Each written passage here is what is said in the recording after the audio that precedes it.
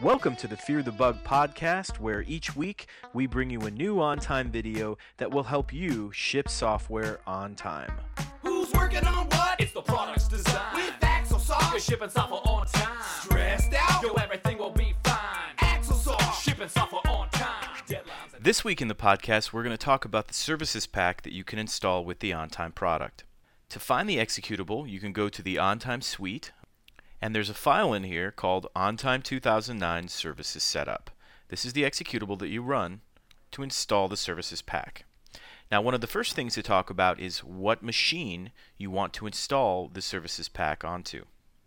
If you already have web or customer portal machines set up, you'll probably just want to install this services pack on that machine. So if you have like one machine running OnTime Web and Portal, installing the services pack on that machine is the best way to go.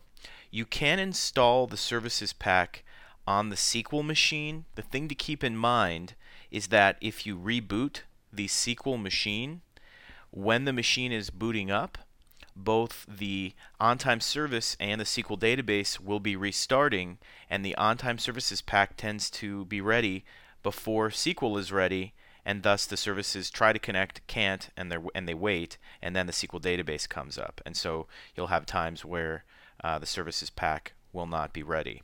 In that case, you can either ask your network administrator to set up a dependency so that the services pack will wait for SQL to come up, or just install that pack on another machine. So let's walk through what the services installation looks like. So I'm going to log in here. I've got the services pack. I'm going to double click on this, and this brings me to the setup wizard. I'm going to start clicking through this, and we'll say we accept. I'm going to install this for everyone, and I'm just going to use the default directory. I'm just going to install this at the AxleSoft location, and now the services pack will begin installing.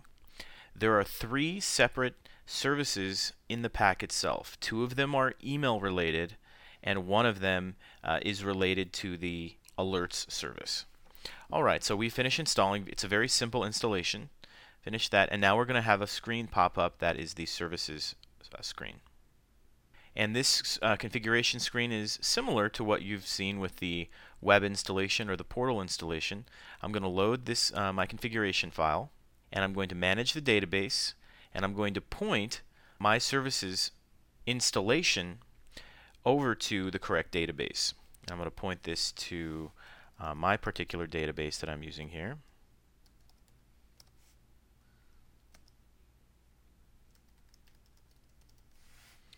And then we're going to use this enter my password,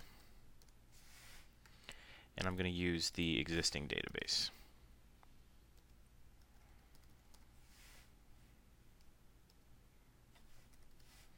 And we'll test the connection.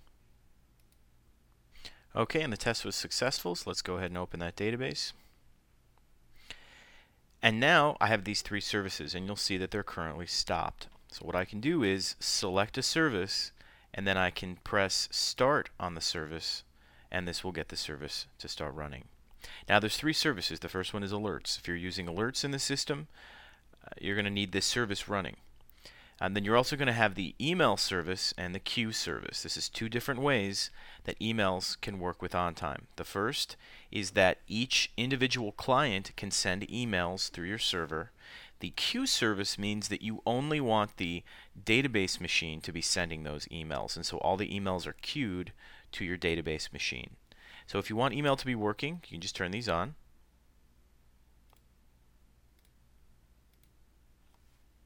And the only other time that you would need to come to the screen is if perhaps something isn't working. Perhaps you set up the email service, and then a month later you've noticed that emails aren't pulling, and that could be because maybe one of your network people shut the machine down or shut the database down, and the services might not be running. Let me go ahead and save and exit this.